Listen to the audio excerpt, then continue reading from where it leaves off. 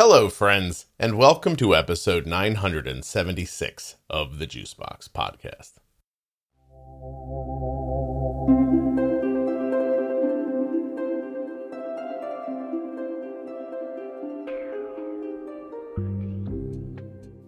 I am back with another type 2 story. Today is with Nanci. Nanci had gestational diabetes with, I think, her second pregnancy. She's a type 2 now, has been for quite some time. And this story is, I think it's lovely. I think it's an honest portrayal of what it might be like to live with type 2 diabetes. And it offers some real insight into things that maybe could have been done differently for Nanci, but things you could definitely implement now. While you're listening, please remember that nothing you hear on the Juicebox Podcast should be considered advice, medical or otherwise. Always consult a physician before making any changes to your healthcare plan or becoming bold with insulin. Save 40% by using the offer code JUICEBOX at checkout at CozyEarth.com. I am wearing my Cozy Earth joggers right now, and I put brand new Cozy Earth sheets on my bed yesterday, and I got in them and I thought, this is how it's supposed to be. Save 40% off your entire purchase at CozyEarth.com when you use the offer code JUICEBOX at checkout.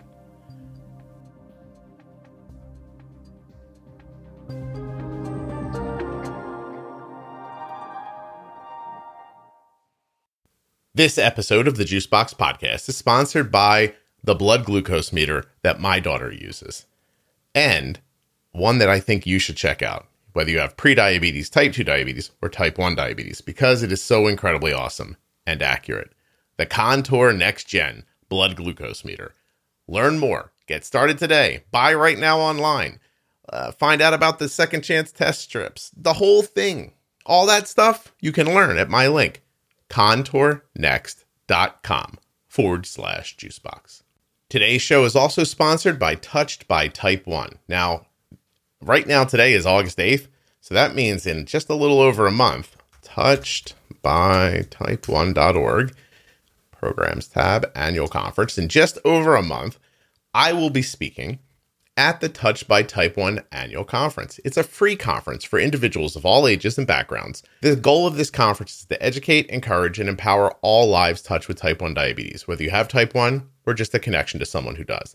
The annual conference provides a unique opportunity to be surrounded by the nation's top experts related to thriving despite diabetes. And I feel weird saying that because I'm going to be one of those people. Come see me speak on September 16th at the Rosen Shingle Creek, Orlando, Florida location. Come on, touchedbytype1.org. It's free. And Jenny's going to be there. Go register now. What are you doing?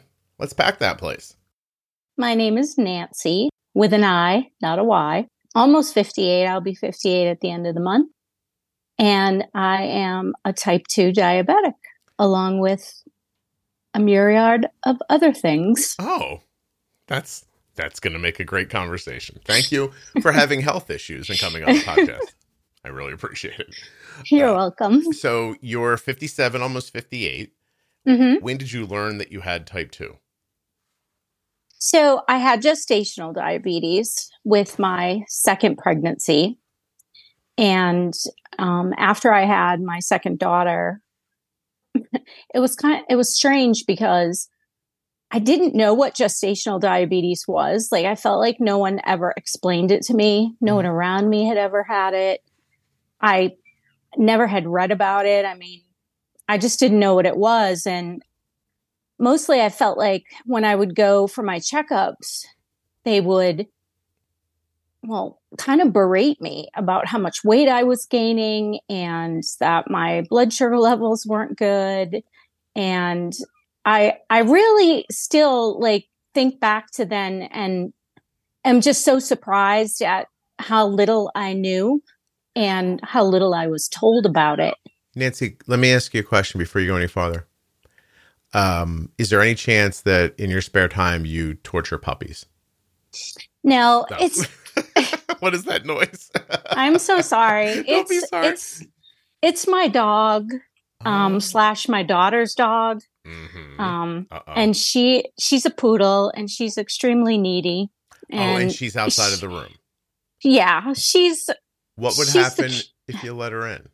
I'm a let her in. Yeah. Hopefully she'll behave. Let's see what happens. Because she really doesn't like being out there. I'm so sorry. No, right now it just sounds like you're breaking a law of humanity while you're talking. Yeah, she's pretty good at that, to be honest.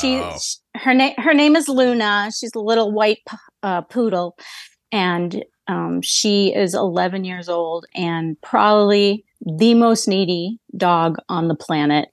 Well, let her in. Let's see what happens to Luna when she comes in. By the way, around here the moon was amazing last night. Something called a strawberry moon. I don't know if it. Yes. And yesterday we were talking about how she was even more needy, and someone said, "Oh, there's a full moon and dogs get a little bit more," and I had never heard that before. Really? So there you go. Is she in? She's in. Let me tell you a story. My mom and dad owned a poodle that they loved very much. And then they adopted me, and the poodle went after me, and my mom got rid of the poodle. Oh, my goodness. I want to thank my mom for sticking up for me right now. Well, I'm not going to say that my daughter doesn't love her dog, but my daughter just had her second baby. And so that's why I have the dog. Luna lived with me years ago when my daughter still lived here, wasn't married. And she was like both our dog. And then my daughter moved out and she took the dog. And truthfully, I miss the dog more than her. Just kidding. I'm just kidding. No, you're not. And so I had visitation with the dog. So I would take the dog every few weekends. And after her first daughter was born, we were kind of concerned because Luna can have a little bit of an attitude. So they did okay together. But after the second baby, my daughter was a little overwhelmed. So I have had the dog for almost 3 months now. And we don't know what's going to happen. How much do you get paid to watch the dog? I get love and adoration. I just took my dog. We use this terrific, like, kind of private kennel near my house, so it's lovely for the dogs. I think they like it there better than they like it at our house. And I know what I just paid her to watch my dogs for 10 days, so I think you are being underpaid. Love is not enough. Oh my God, Nanci, are you paying for the food too? No, this is so funny, Scott, that you asked that. So Luna, being a poodle, she's had some stomach issues throughout her life. So like I said, she's almost 11.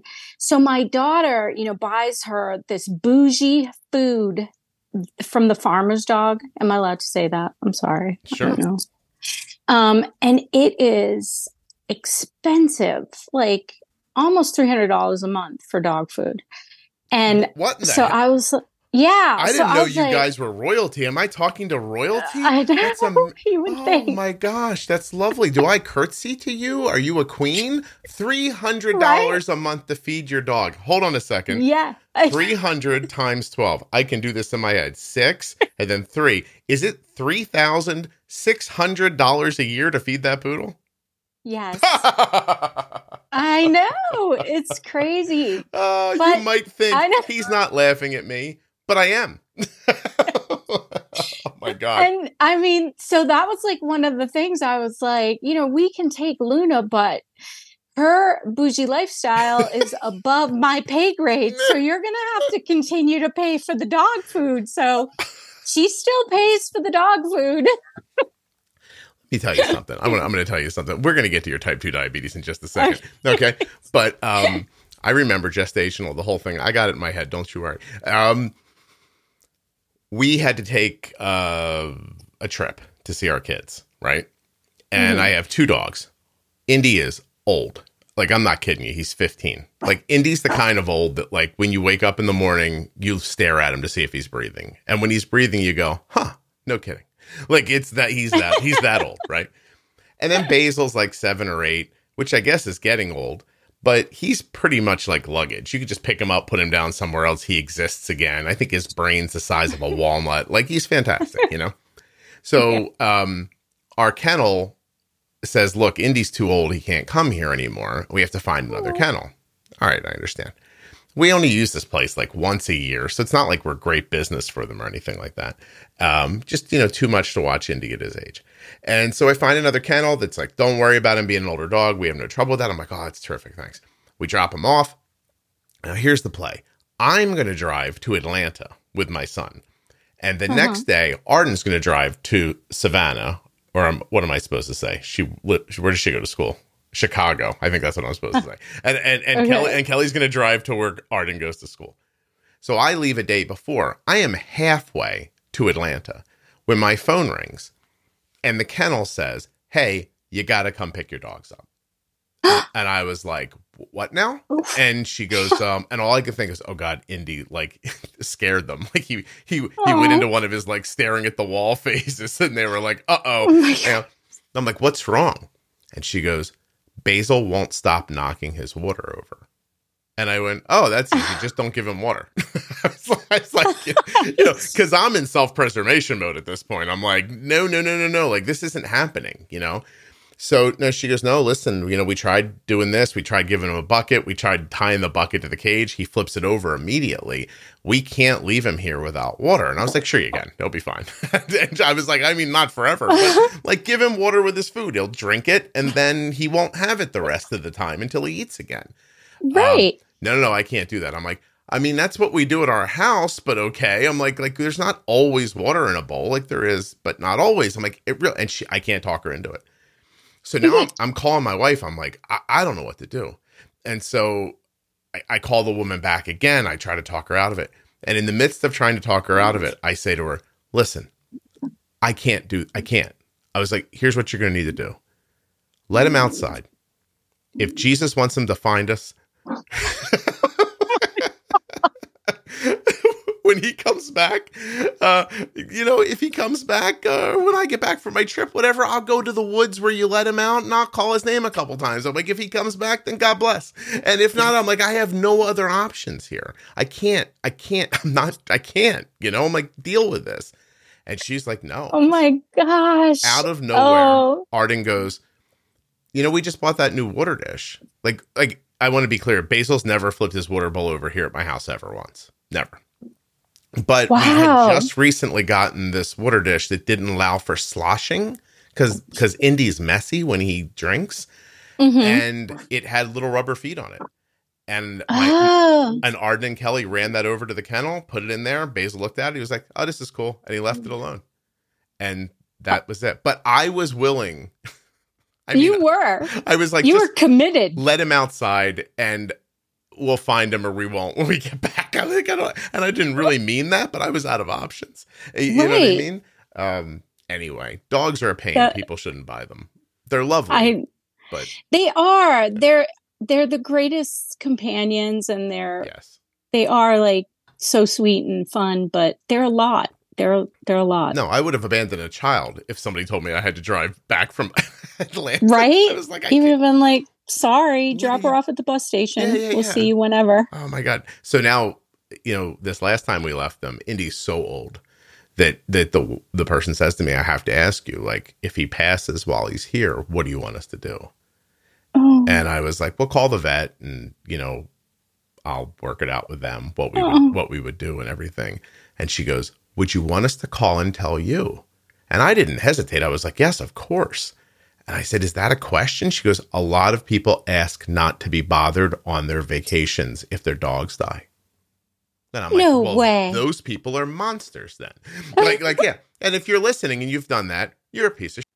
And so it's a very easy thing to come down on the side of. I was like, no, please, if anything's wrong with my pets, please call me immediately. I might tell you to let them outside, but I want to know. I do want to know if they passed. Yeah. Unreal. Wow. So she told me a lot of people say that. Like, if he dies, don't tell me. We'll find out when we get back. I'm like, I don't know where to fall on that one. But anyway. That's extreme. Yeah. Speaking of extreme, tell your daughter I said she's out of her mind. Okay. I know. No, you're not the first, Scott. Believe me. No, there are tens of thousands of people listening right now going, that girl's crazy. So anyway, very nice that you would do that for the dog. You get gestational diabetes with your second kid. during the pregnancy, which was a long time ago. Because how old are your children? So the one that I had gestational with is 31. Wow. So that was 31 years ago. Gestational diabetes. I was confused about something. People are going to be like, I don't know how Scott did this after this long tangent about dogs. But I remember you saying they were giving you trouble about your weight. Was this during your pregnancy? People were Yes. Okay. Yes. And I had already had severe insecurities about my weight. I had that pretty much through my whole life. Look, I know I went on and on about dogs there for a while, so I'm going to make this ad quick for you, but I had to leave that part in because it pays off later. You'll see. ContourNext.com/juicebox. The Contour Next Gen blood glucose meter is available at my link. It is incredibly accurate. It is easy to use, easy to hold. It has a bright light for nighttime viewing, and the screen is simple to understand. ContourNext.com/juicebox. Why am I going to the link while I'm talking to you? Because I want to walk you through it. There's an orange buy now button on the front page. When you click on that, you go right to like 8 different opportunities to buy the Contour meters and test strips right now online. CVS Pharmacy, Walgreens, Amazon, Walmart, Rite Aid, Target, Kroger, Meijer. It's all right there. Plus, there's a ton of information on this page. For instance, did you know that you may pay less in cash for these quality, accurate meters and test strips than you're paying right now for an inferior product through your insurance? Just because your doctor gave it to you doesn't mean it's a great meter. ContourNext.com/juicebox. Check out the meters and those second chance test strips. They really are fantastic. ContourNext.com/juicebox. And I did gain a lot of weight. I mean, I'm only 5'2", maybe 5'3" on a good day. And I was upwards of over 200 pounds when I gave birth to my first daughter.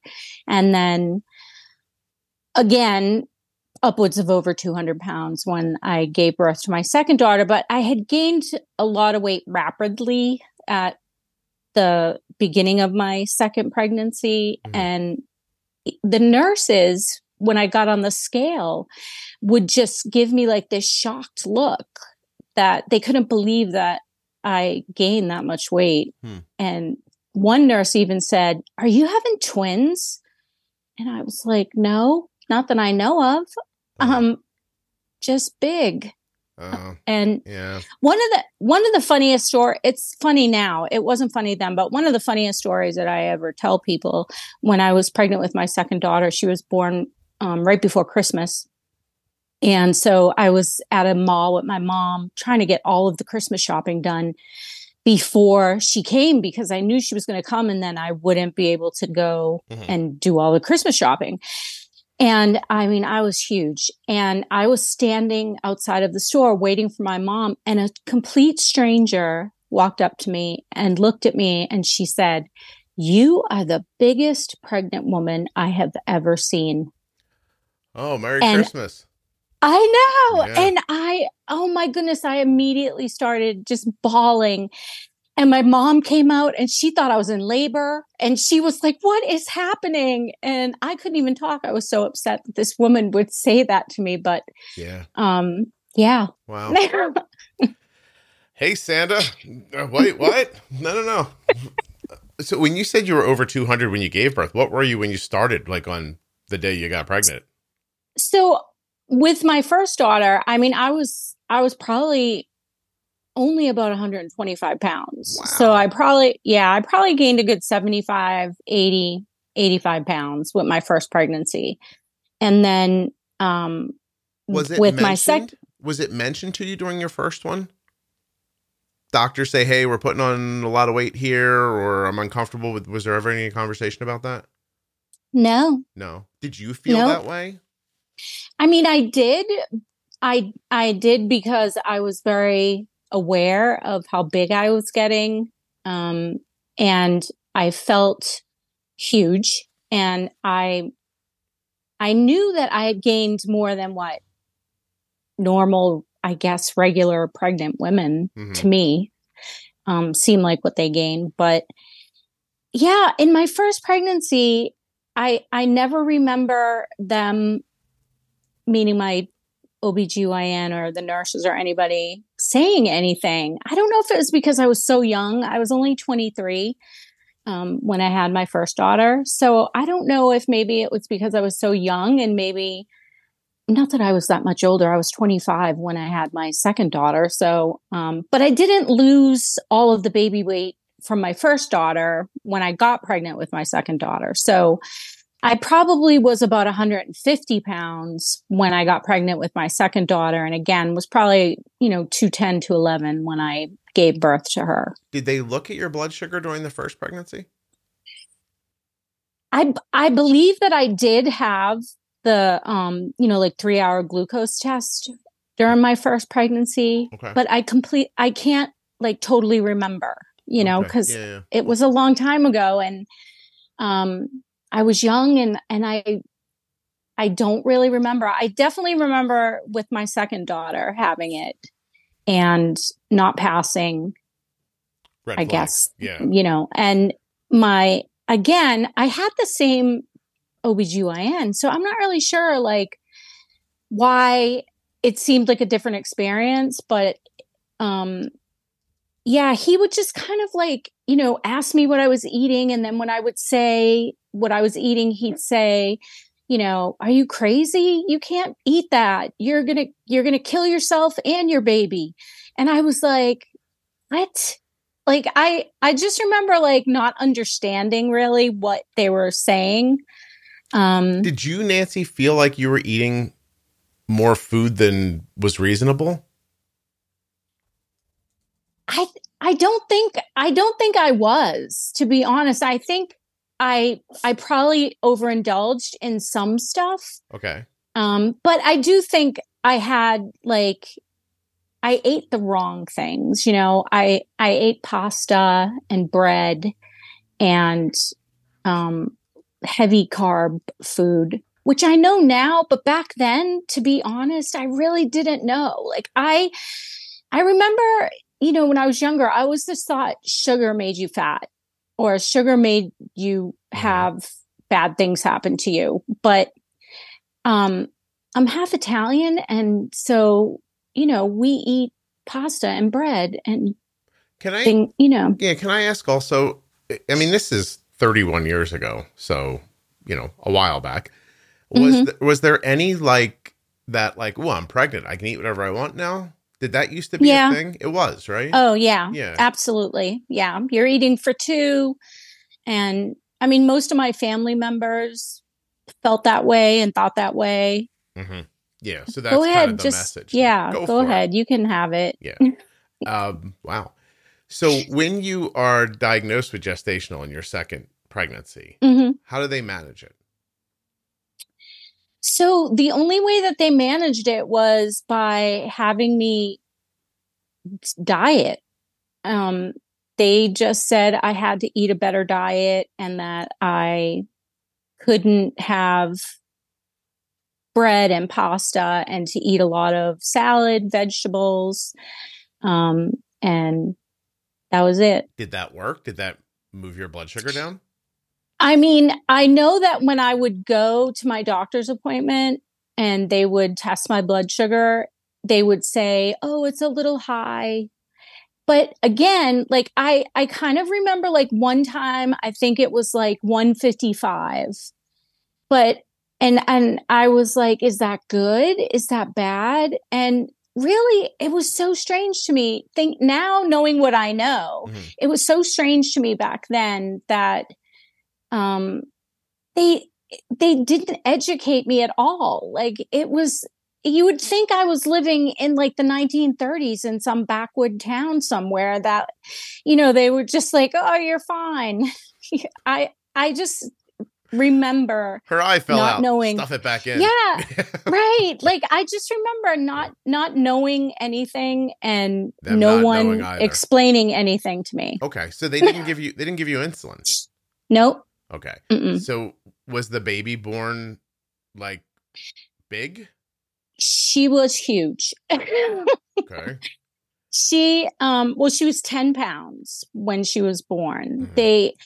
And again, it's so funny because my daughter who just had two children, she's had, I don't know, 7 or 8 ultrasounds, I feel like, with each baby. And when I had my children, they would not do an ultrasound on you unless they really thought there was something wrong. Yeah. It wasn't a normal thing that you had done. So I remember about 2 or 3 weeks before I was due, my sister-in-law had actually just had a baby, and I was at the hospital visiting her. We had the same doctor, and I had been sent for an ultrasound, and I was sitting in my sister-in-law's room. I had had the ultrasound, went over there, and my doctor came in, which was her doctor as well, completely ignored her and looked at me and said, "Do you know how big your baby is? You need to go over to the office right now so they can schedule you for a C-section." And I was like, oh my goodness. So yeah, I went over to the office and they scheduled me and brought me in for the C-section. And when they did the ultrasound, they said that they were reading that the baby was about 11 and a half pounds. But she ended up being 10 because I just had so much fluid. Wow. That, she was 10 pounds. She was very big. So then after you have your daughter, your second child, Mm-hmm. how long until, like, do you have type 2 diabetes right away? Or how do you find out about it? So after I had her, they, had done all like the blood tests and things that they do in the hospital. And my doctor had come in and he was like, it doesn't look like your blood sugar levels have, dropped back down to normal. So I, want you to see your just regular family doctor for this. And I remember a couple of months after I had my daughter, I went for a checkup and they, I had like a fasting glucose done, and my fasting was like 160. So my doctor was like, "Oh yeah, you have type 2 diabetes." And again, they just said, "This is what we want. We want you to be on this diet and we want you to get more exercise and you have to lose weight. You absolutely have to lose weight." And so that's what I did. I went balls to the wall. I ate nothing but salad and I walked miles and I lost the weight. And when I lost the weight and I went and had all my blood tests done again, my blood sugars were pretty good. So basically that was Yeah, that's it. You just have to eat lettuce for the rest of your life and walk nonstop and everything will be fine. Okay. And that's how I thought, Scott. Like, that is what I believe to be the rest of my life. And that just started the roller coaster of me dieting, trying every diet under the sun. You name it, I've done it. Gaining weight. Can I ask you, is that because you wanted to eat more normally, but you were just searching for something that wouldn't impact your blood sugar? Yes. Okay. All right. And I tried everything. I would go 6 months and I would lose weight and I would have good test results. And then after the 6 months, I would be like, oh my God, I need a cheeseburger. And so I would start eating what, quotations normal. I would think I have to eat normal, and then I would gain weight again. And then I would go on Jenny Craig and I would lose weight, and then I would gain weight and go on Weight Watchers. And I mean, it just went on like that for years. How long do you think? All the way to when I was, so in 2012, I had a spinal fusion where I had to have my C4 through my C7 in my neck fused. Really, probably just due to an active lifestyle from when I was young, because I didn't really suffer any kind of trauma that would have caused me to have the injury in my neck that I had. So, growing up, little backstory, growing up, I was extremely active. I rode horses competitively. I skied. I rode motorcycles. I was a cheerleader. I ran track. So I was always fit. I was always moving, doing stuff. And in 2012, I had to have this surgery. And after the surgery, the doctors were like, and I had been running prior to that. The doctors were like, no more running. You have to do low impact. You can swim, and I think I just was like, at that point, I just was like, I give up. Like, I'm just, I'm done with all of it. This running was really helping you with your type 2. Yeah. And in between that, right. So I was doing like, I went on the diet where like you don't eat anything white. So you don't have any sugar or rice or white potato or pasta. And I was like, champion through that. And then, again, went back to like, oh, I really want to eat bread. And I want to eat this. And then I found keto at some point, and I was like the poster child for keto. I mean, I was trying to sell it to everybody I knew because I lost weight on keto. Mm-hmm. So I was like, this is the greatest thing. You can eat bacon and cheese and still lose weight. It's so great. Until that one day where you look at a slice of bacon and think, I can't do that again. Right. There can be no more grease that comes from meat in my face. It's unpleasant. Right. And so, wow. And through all of this, are you managing with a meter? Do you have insulin? No. Like, what are you doing with your diabetes? So what happened then was I gained a whole bunch more weight again. Right. And, so years go by with me doing all of this. Right. And then when I turned 50, and I went to my yearly checkup, and I mean, my fasting glucose was horrible. And that's when I got put on the metformin. And, to me, I thought, well, everyone that takes metformin, I don't want to say gets better, but it improves their numbers.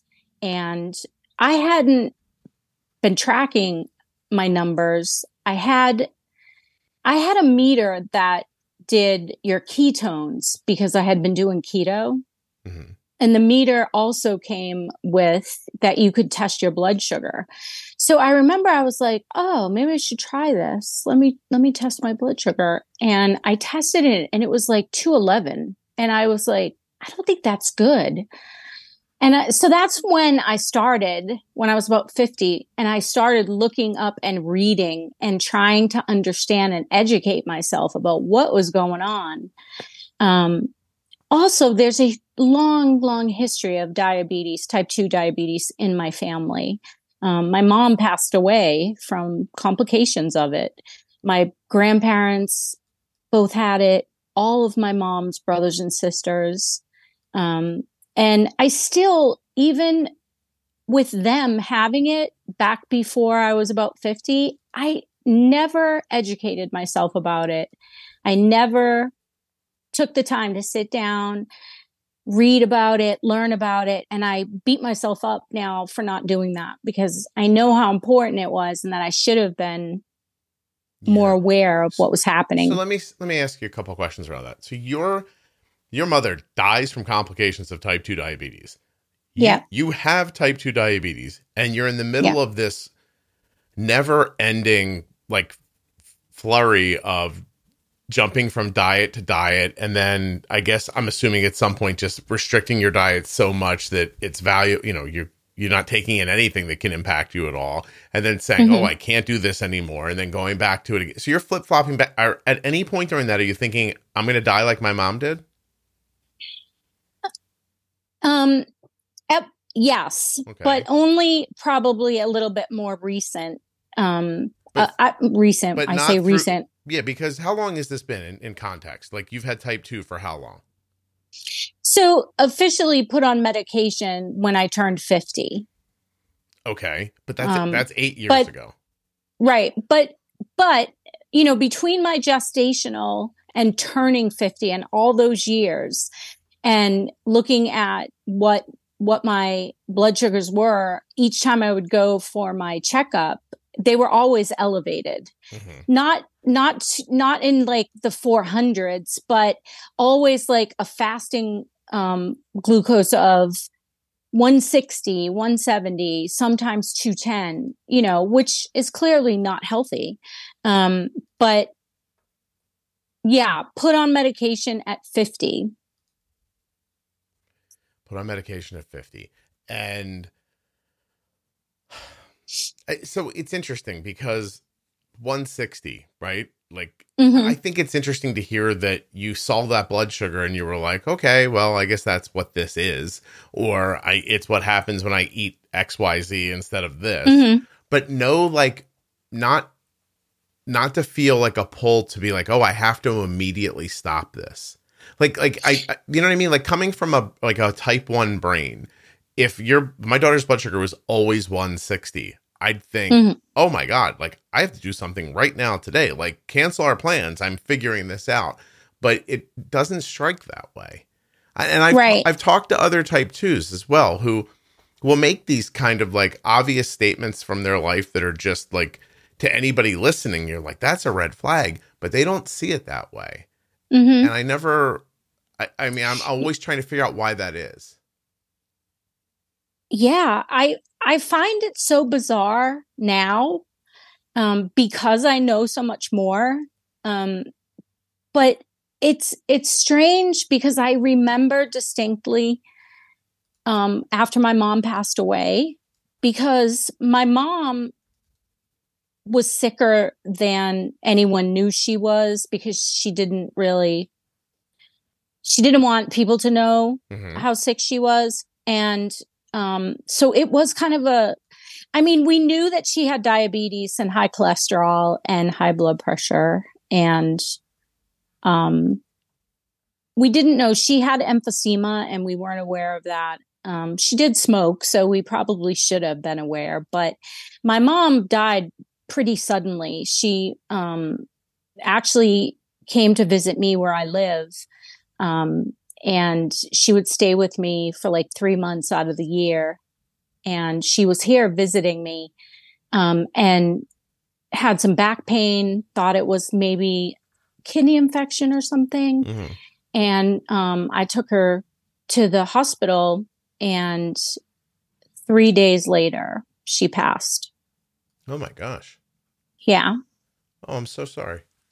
Oh, thanks. What was the cause?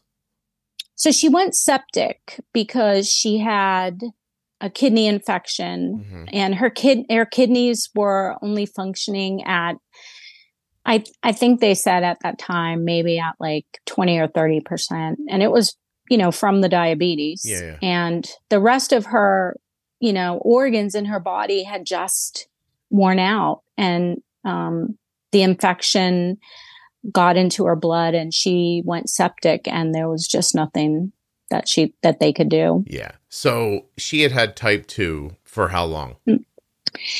So she had probably type 2 since she was about, I would say, probably 50, 55. Okay. And how old was she when she passed?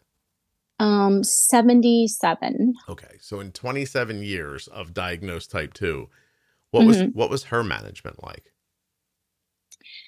So she was on... I'm sorry, I know you said she kept it private, but as much as you know. Right. Yeah. Yeah. So, she was on medication. She took...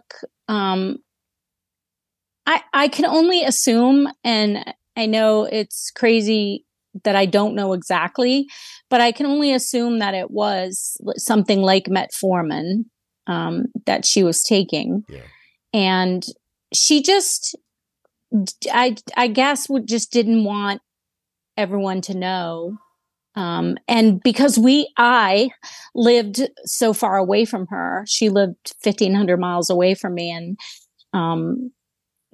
when I would ask her, oh, how was your doctor's appointment? She would say, oh, it went well. I did good. So I just didn't know how bad it was. And I knew she took pills because she had prescriptions with her when she would visit me and she would take them. But from an outward appearance, she didn't seem frail to the point that she looked sickly. She just looked like my mom. I wanted to share this with you. My mom had some sort of an episode last week where she was having trouble walking, and and I called her about 2 days. I mean, I was talking to her pretty consistently, but about 2 days into this, it is a situation where my mom finds it difficult for her to get like from her chair to her bathroom and back again. Mm. I call her up and we're talking and everything. I said, "Mom, how you feeling?" She goes, "Fine." I was like, "Oh, great." And then we're chatting a little more. Then it occurred to me to talk to her like she was 10. "Mom, are you still having trouble walking?" "Yes." "But you feel fine?" "Yes." I said, "Mom, I think we can characterize not being able to walk to the bathroom as not feeling fine, don't you?" Yes. And she goes, "Yeah, probably." And I was like, "Okay. No, fine. I'm fine. Everything's great. Fine. Great. It's wonderful. Mom, any changes?" "Nope." It's always like that. Never, ever, ever says the truth. I know. And I do find that I do it too, like I think I don't want to trouble my daughters with, what I consider to be like a small issue or something. So same thing. They'll ask me and I'll just be like, "Nope, fine. I'm doing good." Yeah. It's interesting. I don't think it's not common. But I mean, I don't know. It's crazy because look at what happened to your mother, really. Like, that idea of not understanding type 2 diabetes, either meaningfully with how to control it with medication or how to control it as best you can with diet, then seeing if you need to supplement with medication, like that whole thing, just not understanding it and not understanding what it does, like just takes her out, like bang. Yeah. And even there's language you used around it that makes it clear to me that people are just comfortable with this. Like you said, like her organs just wore out, as if that's a thing that happens. Like, you know what I mean? Like, yeah, your organs just wear out eventually, but when your blood sugar's high all the time, they wear out a lot quicker. And and it's just, I don't know, it's kind of fascinating to me. So I'm sorry. Go ahead. You have something to say, obviously. No. And again, I do like distinctly remember thinking to myself after my mom passed away that I wouldn't be like that I would never let myself get to that point of leaving my children so quickly and not having a control or a handle on my health. And yet it still happened to me. Yeah. Tell me then. So through those 8 years, did you, did you have that feeling like I'm going to figure it out?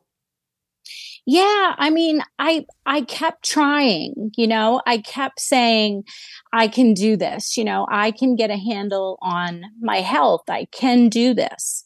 And like I said, I would try different diets and, my daughter got married, so I wanted to look good and I went on again keto and I walked and, lost some weight. And right after the wedding, it was, oh, I could have this or I can just have that. And it's fine. I'm just going to have this. Yeah. And it fades away a little bit. Right. And then the ebbs and flows last much longer than you think they're going to. Exactly. Yeah. And I just remember I just didn't feel good. I had gotten to the point where like prior, I think I'd never not really felt okay. I mean, I always felt like I felt okay. And probably, I guess, COVID just like time is like so weird with COVID. You can't remember if it was it before COVID or during COVID?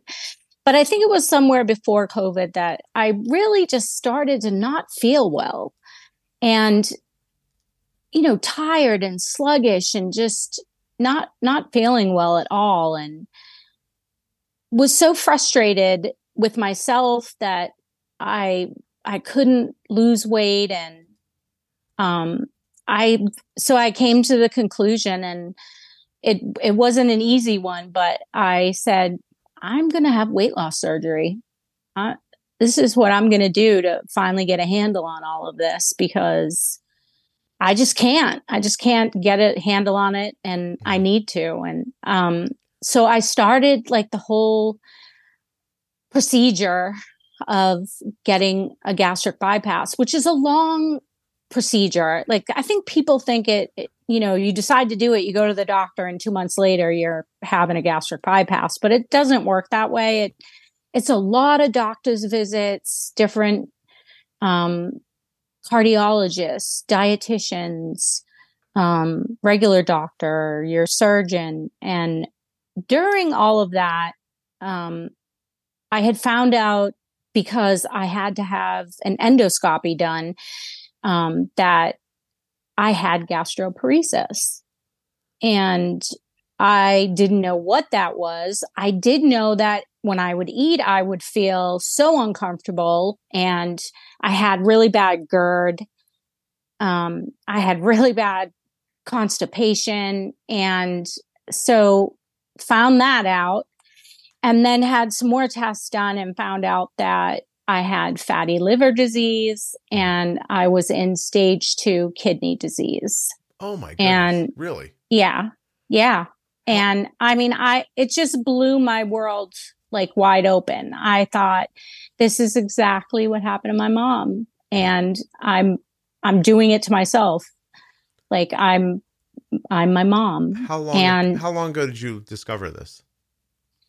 So, it was probably close to about 2 years ago. That I was going through. And what had happened was I was at this point, I was on metformin, Ribelsis, which is an oral semaglutide, and one other diabetes medication that evades me at this moment. So I was taking 3 different medications for my diabetes. And I went to go have one of my endoscopies done, and my blood sugar was 288 fasting on 3 different medications. Wow. And I was just beside myself, because I was like, I what do I do? I just don't know what to do. Yeah. And so at that time, my regular doctor was just managing my diabetes. So I had made an appointment to see an endocrinologist. Went to go see him, and he right away said, you need to be on insulin. You're the kind of type 2 diabetic that you're not responding to this. You need insulin. Mm-hmm. And so at that time, and this was obviously prior to me having a gastric bypass, but he put me on Tresiba, Mounjaro, and glyperide. So again, I was on 3 medications, but 3 different medications from what I had previously been on. He's going for it too. Right? Did the Mounjaro help you? Yes, it did. Yeah. I would say it was, probably a couple of weeks. But my blood sugar levels were so much better. And, I definitely felt better. There's no question that I wasn't feeling as sluggish. I wasn't feeling that just being exhausted feeling all the time. It was lowering your blood sugar. Yeah. Yeah. Were you definitely, losing weight? Yeah. You losing weight as well? Yeah, I definitely lost some weight. I won't say, like, I was on the very lowest dose. So I was, started out at 2.5, and then after a month moved up to the 5, and then stayed on the 5 until I had my gastric bypass. Okay. So I was on Mounjaro for about 4 months. How much weight do you think you lost in 4 months? So I probably lost, I'm going to say, about 16 pounds. Yeah. Okay. That's pretty. Yeah. It's pretty impressive, honestly. Yeah. Did it changed? I imagine how much you were able to eat. Oh yeah, definitely. But did it change your, like? I don't know how to ask this question. I guess for clarity, I'm using Wegovy for weight loss. Mm-hmm. So, Ozempic is a drug just like Mounjaro. Mounjaro, I think, is a GLP-1 and maybe a GLP-2, right? So there's more kind of, right. GLP-1 and a GIP. GIP, thank you. And for satiation, right? Like, and weight loss. So, Ozempic, during the testing for Ozempic, they were like, hey, people lose weight on this, whether they have diabetes or not. And they did a separate study, relaunched it as Wegovy. It's the same exact, literally the same exact molecule. And, and I, my body mass made me eligible for Wegovy. And so now I've been taking it for, I think I have 2 more injections left. So it's a ramp up, 0.25, then 0.5, then 1. I think I have 2 more ones. So I guess that makes me 10 weeks on this maybe. And I've lost 20 pounds. Wow. And that's amazing. It's fascinating. Because I mean, I've maybe changed up how I eat a little bit, but not really. You know what I mean? Like, I mean, it's not like I was eating like pizza and French fries with both hands and now I'm having like a salad. Like, it wasn't like that. I didn't overeat to begin with. I just was a person whose like body, like, I just held on to weight, and I didn't matter what I did. I could diet like my face off and lose, 10 pounds maybe. But then the minute I had anything near even like a reasonable calorie count, I would just start to put the weight back on again. And that is not happening now. Like, not only do I not have, any appetite to speak of, like, you have to literally remind yourself to eat. But I'm losing weight, like, at a very consistent pace. And to say that my blood sugars were not high, but I feel terrific and, much better than I did before. We even went, we were gone like to bring Arden home from college, and we like wrapped up seeing our son in there too. So we were out of the house for like 8 days. I ate in a restaurant for 8 days in a row and was on 2 long car trips, which should be an indication to you that I was not, drinking tea with my pinky out and like having a watercress salad for lunch. And I came home only a half a pound heavier than I left. And once I was home for 24 hours, my weight went right back to where I was. Yeah. I definitely think that the drugs, the GLP-1s are game changers. There's no question. And I do sometimes think to myself, had I found it sooner, would I have still gone through with having the gastric bypass? Totally what I was thinking. Yeah, that's what I was wondering. Yeah. And I don't know. I don't know, because I have had really good success with my gastric bypass. Tell me about that. And how much have you lost and in what stretch of time? So I just had my 6-month checkup from my surgery date. And I am down almost 59 pounds. Oh my God. Wow. That's amazing. Yeah. So, when I started, I was just about 210. And again, I'm only, 5'2", 5'3". And, some people are like, well, that's not that big, but it is. It's a lot of weight to carry. And, considering not that everyone goes by the BMI standards or what they say you should weigh if you are this tall or this tall.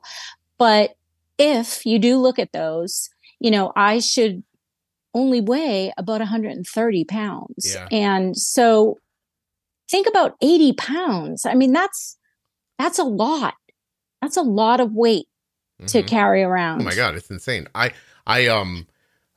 while we were away, I saw something funny I wanted to take a picture of. And instead of just taking a picture of it, I jumped in the picture and I said to Kelly, I'm like, take a picture of me with this. And that is just something I would not have normally done. Yeah. And I have more weight to lose, but it's the first photo I've seen of myself where I thought I would show this to someone, like in quite some time. And it's fascinating. Like, it's just fascinating how much better I feel, like, in my mind, even just, because my whole life I was like, I don't understand. Like, I shouldn't be, I've said it on here a million times. I'm happy to say it again. I am the fattest person who doesn't eat that you'll ever meet in your life. Like, I really just don't eat much food. Like, it doesn't make any sense. And they're starting to say now, some doctors, some weight loss doctors are starting to say that maybe, and I should have somebody on to, like, explain this. So just keep in mind that this is like secondhand me cobbling through something here. But maybe there are people with GLP deficiencies, like not much different than a thyroid. Like, so, maybe your body's just not making enough, or maybe it's making it and not taking it up for some reason. So giving some of it, like, through a supplement is changing it, because I can't tell you, like, I didn't have a lot, like, I'm not obese. Okay. I guess actually technically I am, but like by the standards that the doctors use and the healthcare uses, but I'm not like, I don't even know how to put it, honestly. I don't have context for it, but you wouldn't have looked at me and thought, oh my God, Scott's going to die. Like it does, I didn't have that feeling. And the doctor told me when she gave it to me, look, cause my wife started at the same time, and she said, look, you'll probably see weight loss before she does. And I was like, all right, whatever. And she's like, plus, guys just seem to lose weight easier and blah, blah, blah. And I'm like, okay. But I inject this and I'm 4 pounds lighter inside of 5 days. Now, nothing about my life changed that drastically. And then, a couple more pounds the next week, and a couple more, and a couple more, and a couple more. And then one day I was like, I weigh 20 pounds less than when I started. Yeah.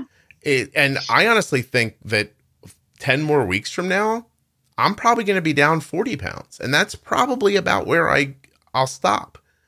But it was never going to happen otherwise. Never, ever, ever. And I totally agree with you that I think that there are people that have that deficiency, and these medications are changing their lives. Yeah. Like, literally, it's changing people's lives. I felt really sad last week when I saw that photo, and I thought, I wish this would have existed sooner, because I have dodged being in photos with my kids. Mm-hmm. Yes. Oh my goodness. Yeah. I'm totally with you on that. I mean, just for that alone made me sad, honestly. I'm happy the medication exists, and I know it took forever to bring it to market. The first inclination of this was in the early 80s with a Canadian doctor who noticed that Gila monsters don't get fat. And really? Yeah, and they're not hungry after they eat. And that led to him learning about the GLP and all this stuff. And then I happen to know, because of what my wife did for a living, like a decade ago, my wife came home from work and said, there's going to be a drug one day that you take that's going to help you lose weight. I've seen the early data and it really works. Wow. But it's only really been on the market for a couple of years now. Yeah, because I remember when my doctor prescribed. So, like I said, my primary care prescribed me Ribelsis, which is the oral semaglutide. Mm-hmm. It did nothing for me. Right. Like I didn't lose any weight. It didn't do anything to my blood sugar. So I don't really understand how the injectable is different, but I guess maybe some people Nanci, are more. I don't either, and I don't care. Right. and I've heard people say, like, well, there's no long-term studies on it. I said, there are plenty of long-term studies on me being 40 pounds overweight in my 50s. I know how that's going to go with me having, me having a heart attack is how it's going to go. And, so I'm like, I'm not going out like that. Like, I'm going to fight a little bit here. And you can say, oh, well, Scott, you could have eaten differently or exercised. I tried all that. It didn't work. Like, it just didn't do anything for me. I don't know why. I don't even care why.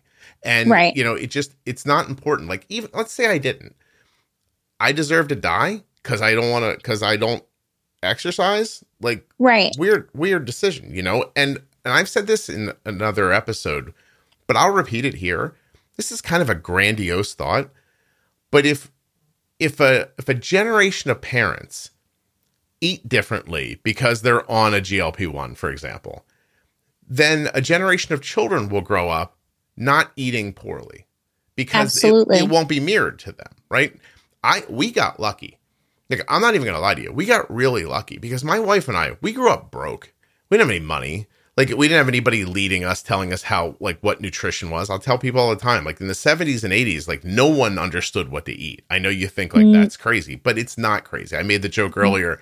There's a lemon on the front of, like, a lemonade mix that my mom would give us. And if you asked her if that was healthy, she'd be like, lemons come from trees.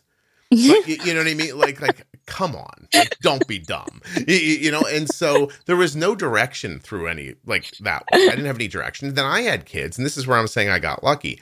My kids were so athletic and so, like, involved in stuff like that.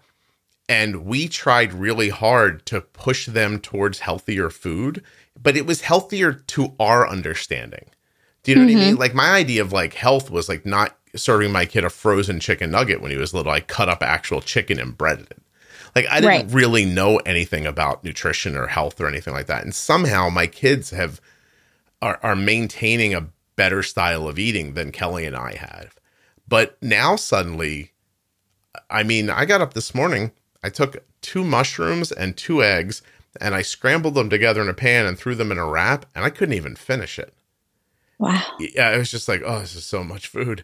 And like, so I finished it as best I could. And later today, I'm going to have, like, a salad, and I think I'm going to have some shrimp. I think I'm going to pan fry, like, saute some shrimp and throw it on some greens. And that's probably what I'm going to end up eating today. Yeah.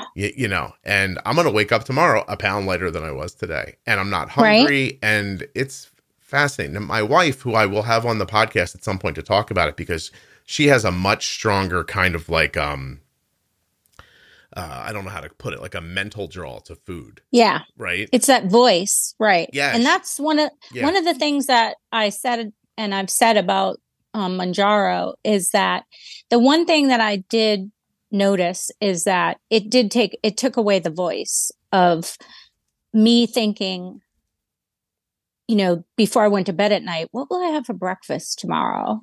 And then while having breakfast, thinking, what will I have for lunch today? Oh. And when I go grocery shopping, what will I buy to eat throughout the week? Nanci, my wife talks about it exactly like that. Yeah. Yeah.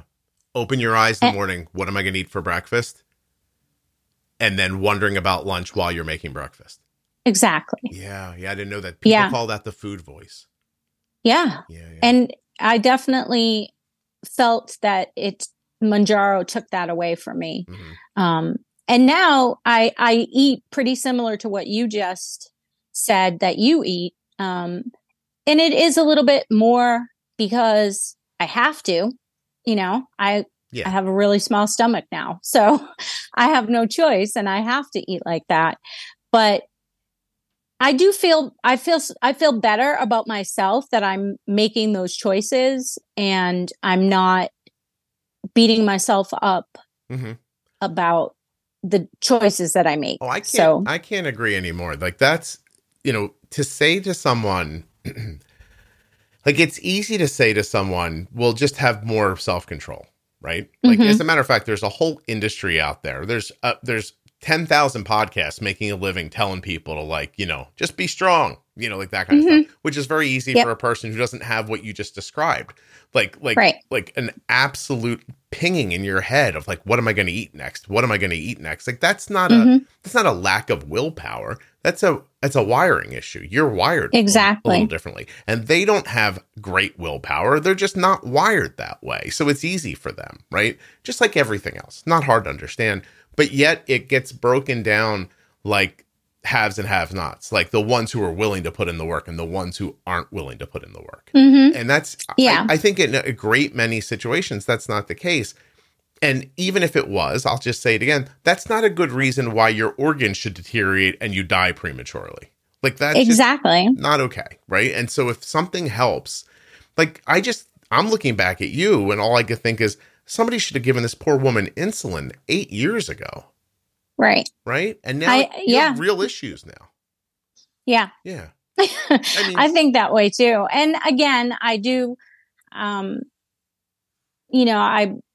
think to myself, how did you not learn about it or try to figure it out? But I trusted my doctors and how would you know? I mean, honestly, how would you know? You can't look anything you can think of in the world, even with access to the internet right now, because there is that argument. Like I forget what it's like. We have access to more information now than the president of the United States had in the 80s, which is amazing, right? Except everything you wonder about gets monetized by somebody, and then the other side of it gets monetized by somebody else. So there are these two competing arguments. Like you mentioned you were on keto earlier.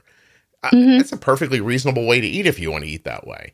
It's not a problem until someone starts making a living coaching you about your keto or selling you keto food, because now they are going to fight till the end of the earth to defend keto.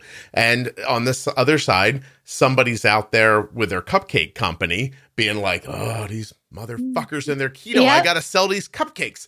And and it's back and forth and back and forth. And now people have become so adept at marketing through, how do I put this? Through everyday interactions. They've become so adept at it that you can get involved in what you think is a conversation with somebody that's really just a marketing ploy. And you'll never know it's happening. And I only am aware of this because I run a Facebook group that is so big.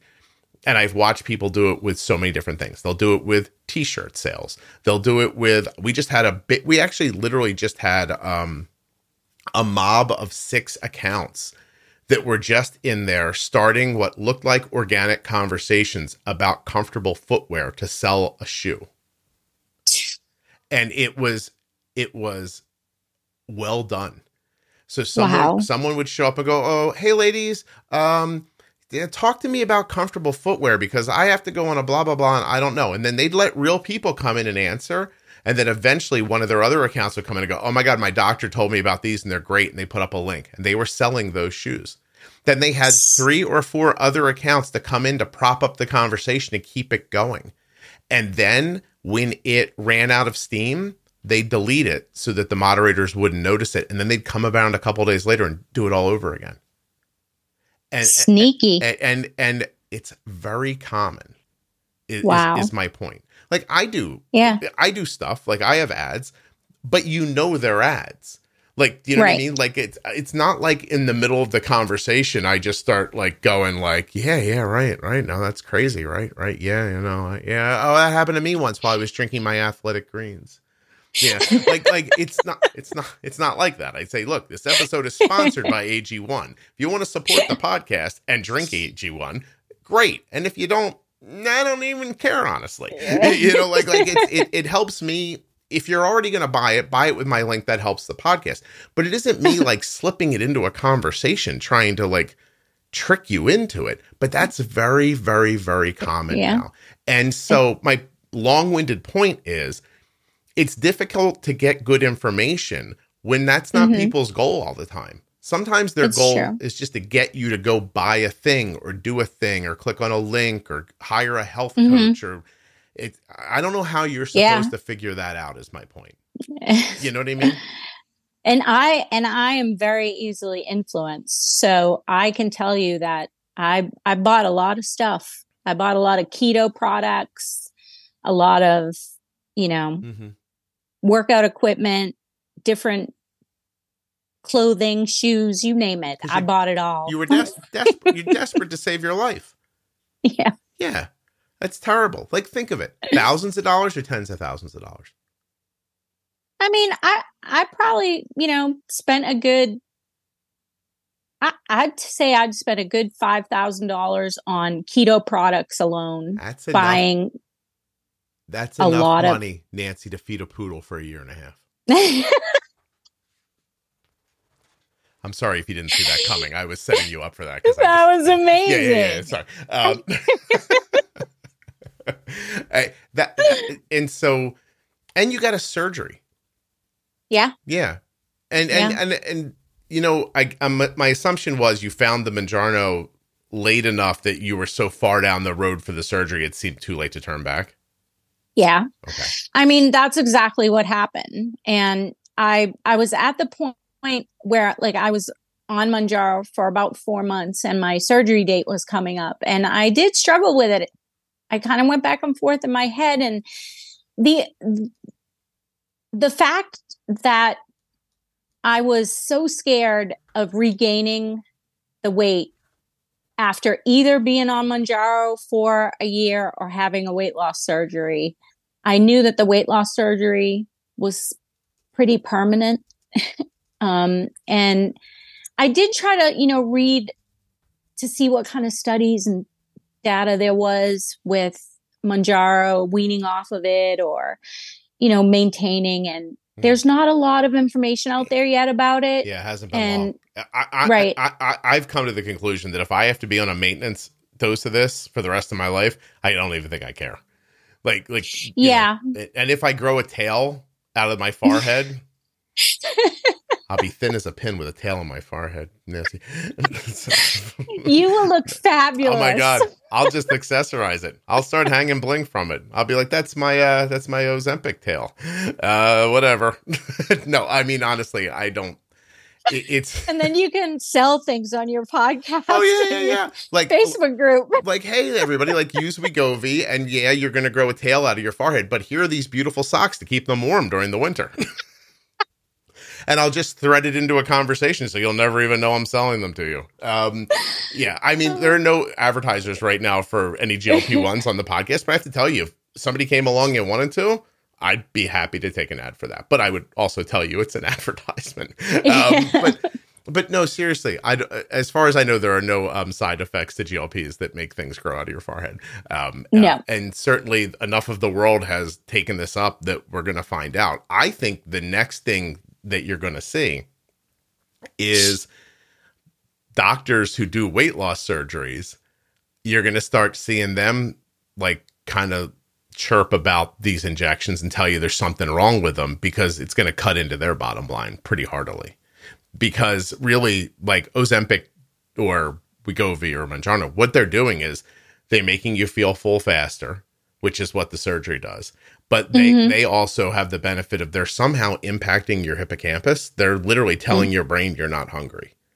And there is some newer studies that I don't think are complete yet that are saying that they also signal to your body that during weight loss to target your fat. So, yeah, I did just read that the other day, which is amazing because that's one of the things that they really watch after you have weight loss surgery is that you lose muscle mass. Right.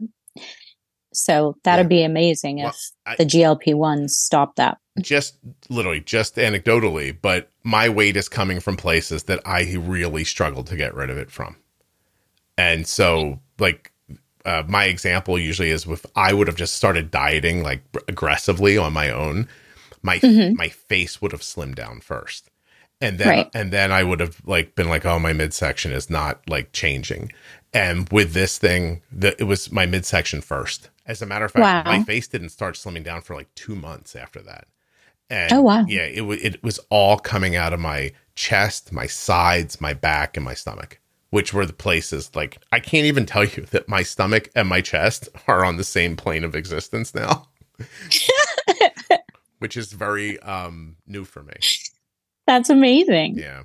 So anyway. Wow.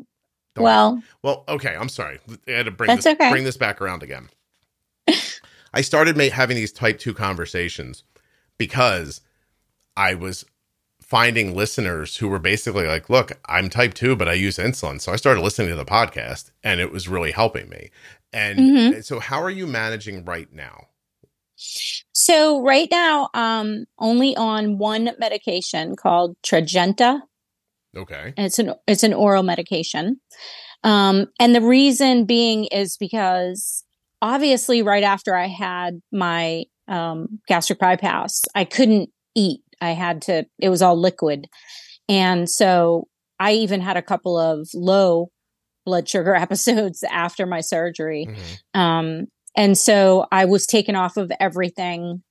And once I started to eat again, and I was consuming some carbs, some sugars, my blood sugar levels did start to go up a little bit. So when I had my 3-month exam after my gastric bypass and I saw my endo, he put me on the Trajenta and said, well, let's see how you do with this. And then when you come back in 6 months, we'll look at your blood sugars. I wear a Libre too. So I monitor my sugar. And I have had some instances where if I eat something more carby, my blood sugars have gone up. A couple of times over 200. So I'm not really sure if I'll get put back on insulin. But we'll have to wait and see. What are your fasting blood sugars like? So the last time I had my fasting, it was 121, which is, for me, I feel like really good. Now, do I want it to be 90? Of course. Like, yeah. But, and my A1C at my last check was 6.3, which again, for me is really good considering when I went on insulin, it was 8.9. Wow. So, it's really, really come down quite a bit. What do you give credit to here? Weight loss, a change in your diet, and the Trajenta. Those 3 things you think are what's keeping you where you're at? Yeah, I mean, I definitely think the weight loss and the fact that, I'm forced to eat protein because of the gastric bypass. So you learn that you have to eat protein before anything else. And because I have such a small stomach, I can only eat, like 3 to 6 ounces. And eating eating that in chicken, you get full. And so I'm not eating, maybe if we had mashed potatoes or rice that night, I'm not really eating that because I'm eating the chicken and I'm getting full. And so I'm not eating the stuff that would cause my blood sugar to go high. But I have had a couple of instances where I've, said, oh, I'm going to try a bite of that sandwich or a bite of that pizza. And my blood sugars have gone up.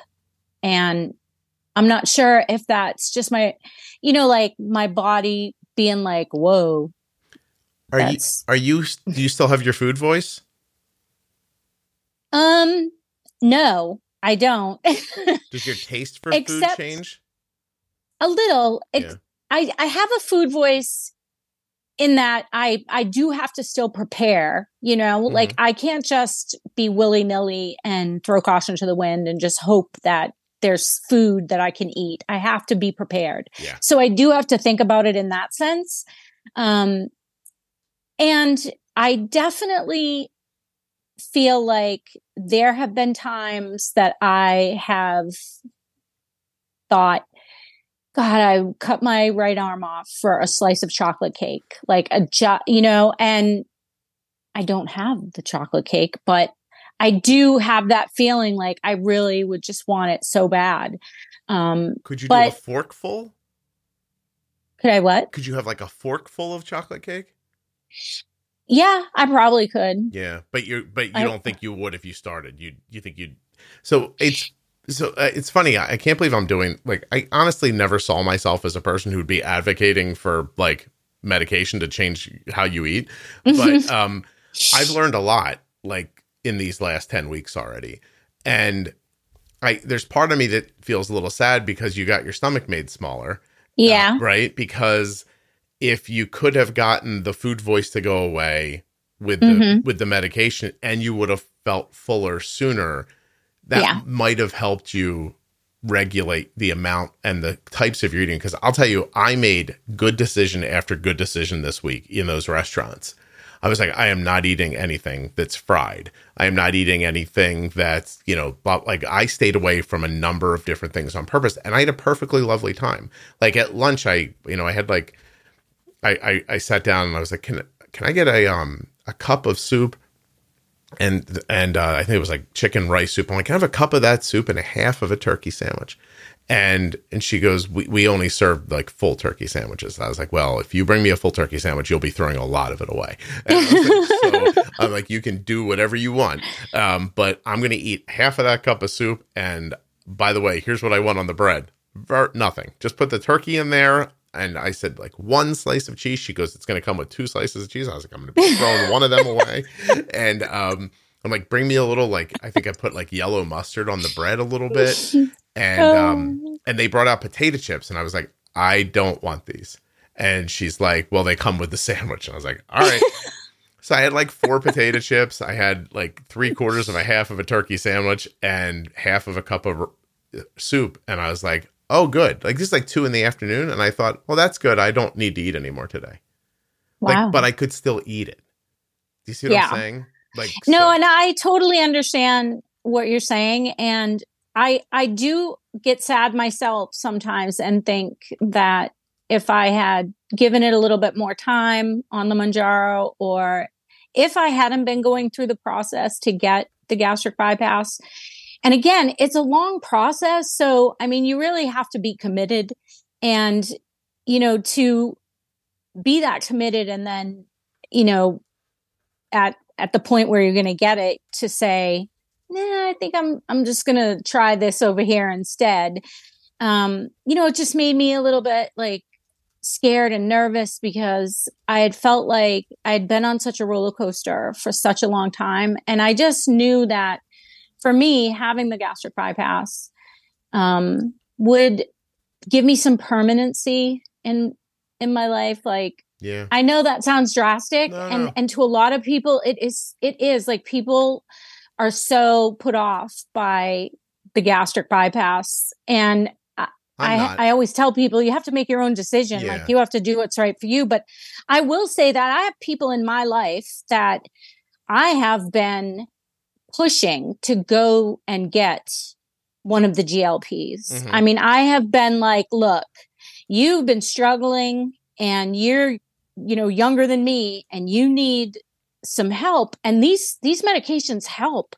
You need to go talk to your doctor about being on this. Mm-hmm. But there's a lot of people, Scott, that, they really have like a negative attitude when it comes to getting anything to help with losing weight. Like, they just, like you said before. Yeah. They just think, what's the matter with you? Why can't you just do it on your own? Like, get a grip. That's just because we were all parented poorly. But right. I first of all, I've become a drug pusher. I've got two other people in my family have already gotten Ozempic, and they had type 2 diabetes. Like, go get this. Like, you know what I mean? Like, right. Please. And, but your point about not wanting to do it, like, the part that fascinates and like burns right through my brain when you say that is like, they'll say, oh, I shouldn't have to take an injection to lose weight, but they'll have gastroparesis from their type 2 or kidney failure from their type 2 and go, well, that's the cost of doing business. You know what I mean? Like, I'm like, no, it's not. Like if you're a person who, for whatever reason, is not eating in a way that leads to health, and you're telling me that injecting something once a week, and I can't tell you how easy it is. Like, I do it on the podcast. It's click, wait, click, out, done. I don't think about it again. I don't even like feel the needle. I don't even know what's happening. And you're telling me if you could do that and avoid a kidney failure one day, that would be a bridge too far. But the kidney failure's not. Like, it's right. It's a fascinating way to think about something incorrectly. Like, I'm not saying it's optimal to have to take a drug to make this happen. But you know what? It's not optimal for a person with, I don't know, bipolar disorder to have to take a drug not to have those issues. But that's the situation they find themselves in. So, Right. I mean, is there a phrase, play the ball where it lies? Like, you know what I mean? Like, Yeah. you don't get to decide. We all don't get to be, 6 feet tall and a muscular podcaster making $9 billion a year telling everybody to try harder. Like that's Right? that guy's thing. My thing is, I don't eat much food and I'm fat. Like, Yeah. not okay. You know what I mean? So, Yeah. anyway, and then around type 2 diabetes just as well. Like what you hear is, it's why I'm making that type 2 series and why I'm talking to more people with type 2. Overwhelmingly, people think of insulin as failure. Oh, Yes. if everything else fails, Yep. I'll try insulin maybe. Well, 10 years from now, Yeah. when everything else fails, including your kidneys, then Yeah. like you're going to think, oh, I wish I would have used insulin 10 years ago. Because I guarantee, Nancy, I put you in a fucking time machine and you're out there looking for it. Right? Yeah. You don't know how many people looked at me sideways when I said, yeah, I finally went to the endo and he put me on insulin, and they were like, but they just were like, what? Well, let me say this for you. Fuck them. Okay. Right. Yeah. I care if you stay alive. They care if you do it their way. Yeah. Oh, right? If you don't do it the right way, then what's the point? The point is being alive, you moron. Exactly. What in the hell? It's crazy. You ever walk around, Nancy, and think, a lot of people can't think? Yes. Daily. What is happening? What is happening? Daily. How can you get so lost in the wrong part of a conversation? I don't know. Let me lay it out for people listening. Staying alive, that's first. Okay? Yeah. That's the goal. Every day. That's the goal. Every day it's your first goal. Gotta stay alive. Next thing, stay alive and be healthy. Okay? Yes. Then be nice to people. Do things, the blah, blah, blah. Work. I want you to work hard. Like, don't get me wrong. Like, I don't think that it's a valuable thing. Well, if I ever said this, I assumed this was obvious. But I don't think it's a valuable thing to, eat every horrible thing in the world and think, well, I'll just inject this and it'll counteract it. By the way, that's not how this stuff works. It's not like it makes it go away. Like, I could eat too much food today, my stomach would hurt, and I would probably gain weight. And so like, the drug's not going to stop that from happening. I could physically push through it. Just like you could physically, there are plenty of ways to cheat around the surgery you had. Well, not really. I mean, you get pretty sick. That's the one deterrent that is a little bit different is, you haven't heard of people blending down like crappy foods and drinking them and stuff like that? Yeah. But I will say in my own personal case, and I pretty much know, I've taken a bite of something that it just didn't sit right away. And and your body gives you a reaction, whether it be just like you get really, really hot and you almost feel like a little bit like dizzy. Some people have like, they'll throw up. Luckily for me, I haven't had any of that throwing up thing. Thank goodness. I'm glad.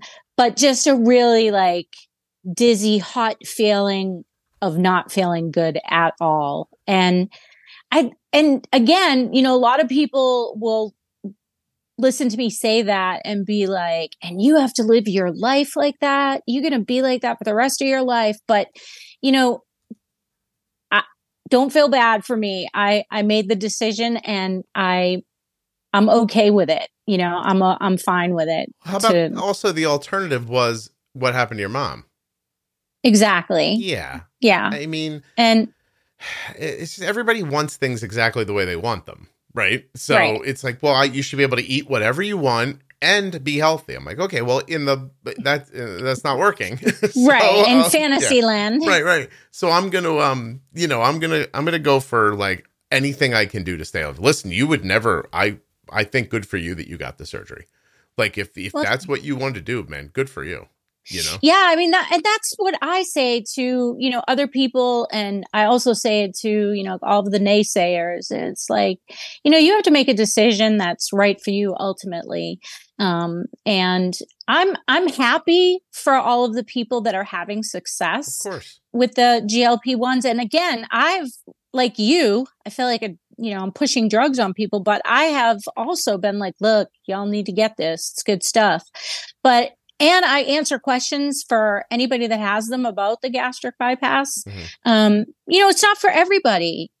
Everything is not for everybody, but, Of course. we're all just doing the best that we can and trying, to be here and live our lives. And I have two beautiful granddaughters that, I absolutely adore. And I just want to be around for them and want to watch every moment of their life and be involved in it and be healthy. And so, for me, it was the best thing to do. Yeah. Plus, someone's got to cover that nut on that poodle food. You know what I mean?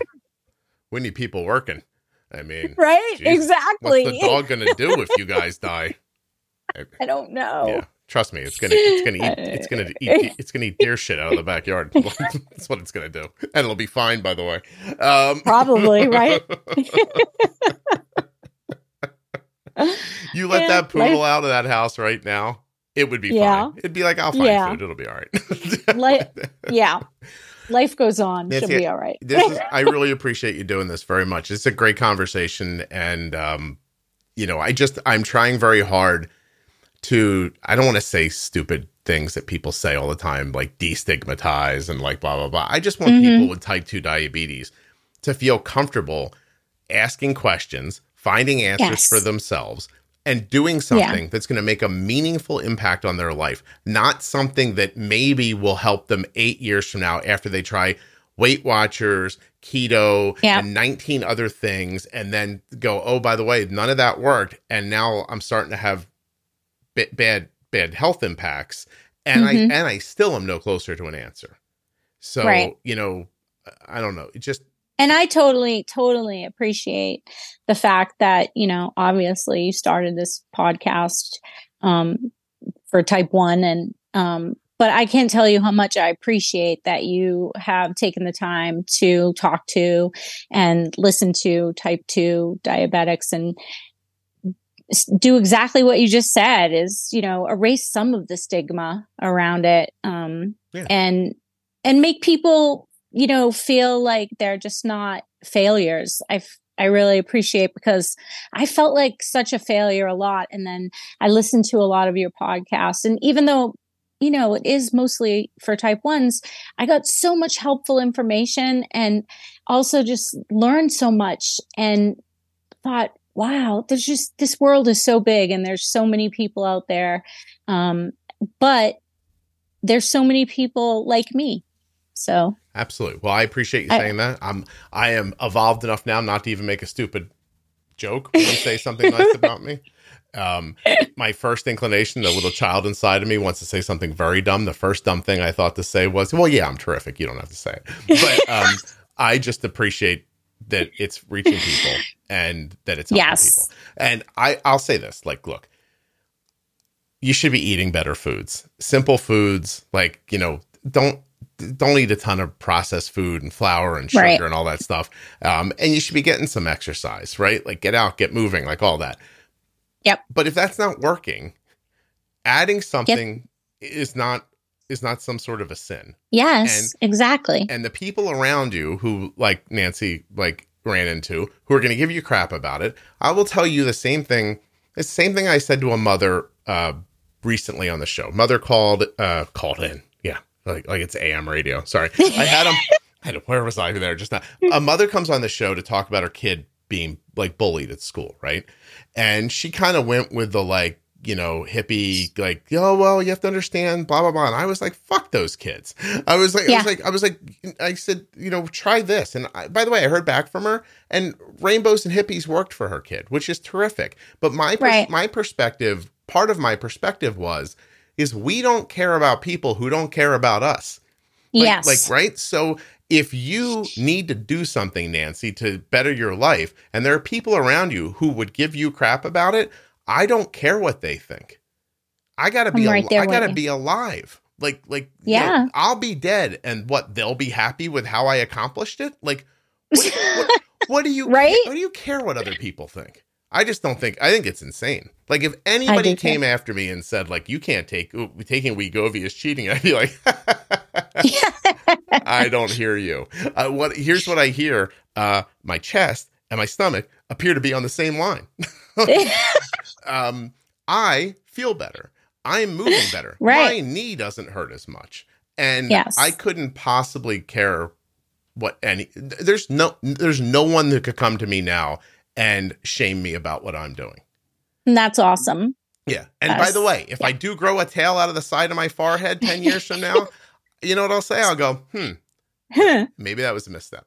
But but if I'm healthy and alive, I'd be like, you know what, I'm all right, because I don't know what's going to happen. But I know that men, especially men who are shaped like me and carry their weight where I carry my weight, tend to die of heart attacks. And I also happen to know, because my wife forced me into looking into my birth mother years ago, that my birth mother became despondent after giving me up for adoption, which led to a life of obesity.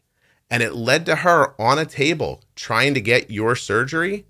And she coded and died during the surgery in her 40s. Oh, no. That's terrible. Oh, my God. And I can tell it. I feel badly telling it dispassionately because I don't know her as my mother, obviously.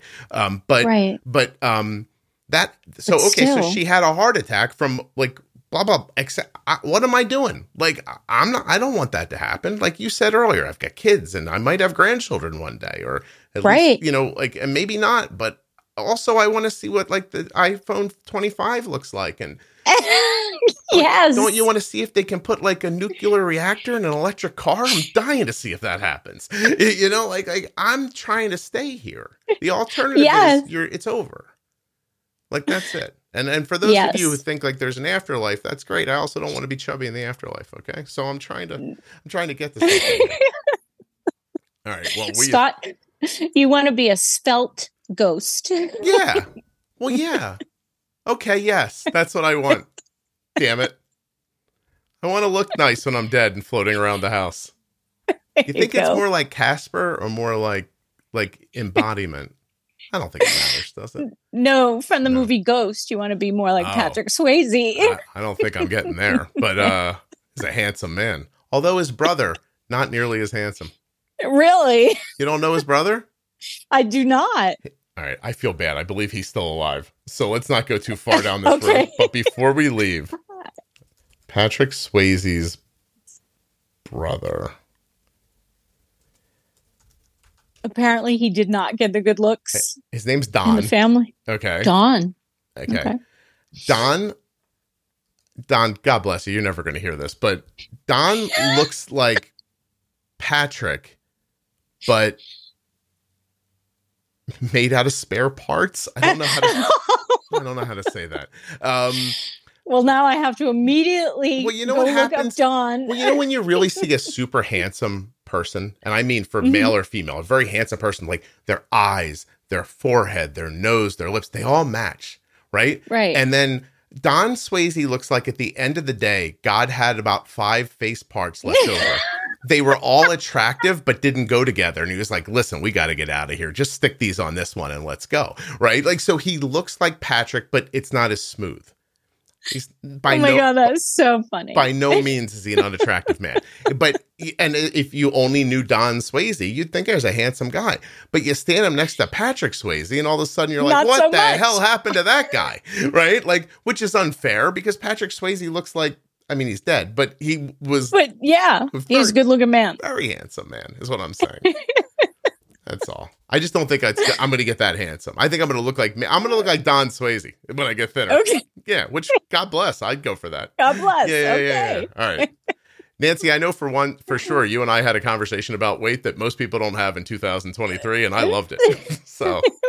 Me too. Good. I'm glad it was amazing. Time. Hold on one second for me.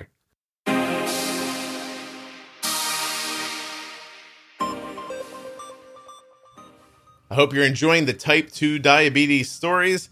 I know I enjoyed talking to Nanci. Thank you very much to Contour for sponsoring this episode of the Juicebox Podcast. ContourNext.com/Juicebox. Check out that Contour Next meter and those second chance test strips. And of course, touchedbytype1.org. Come out and see me on September 16th. It's completely free, and we're going to have a great day. I promise. Hey, if you're just finding the podcast now, you have prediabetes or type 2 diabetes, check out Juicebox Podcast, Type 1 Diabetes on Facebook. It's a private group that's more than its name suggests. We have a ton of type 2s there. Come find out more.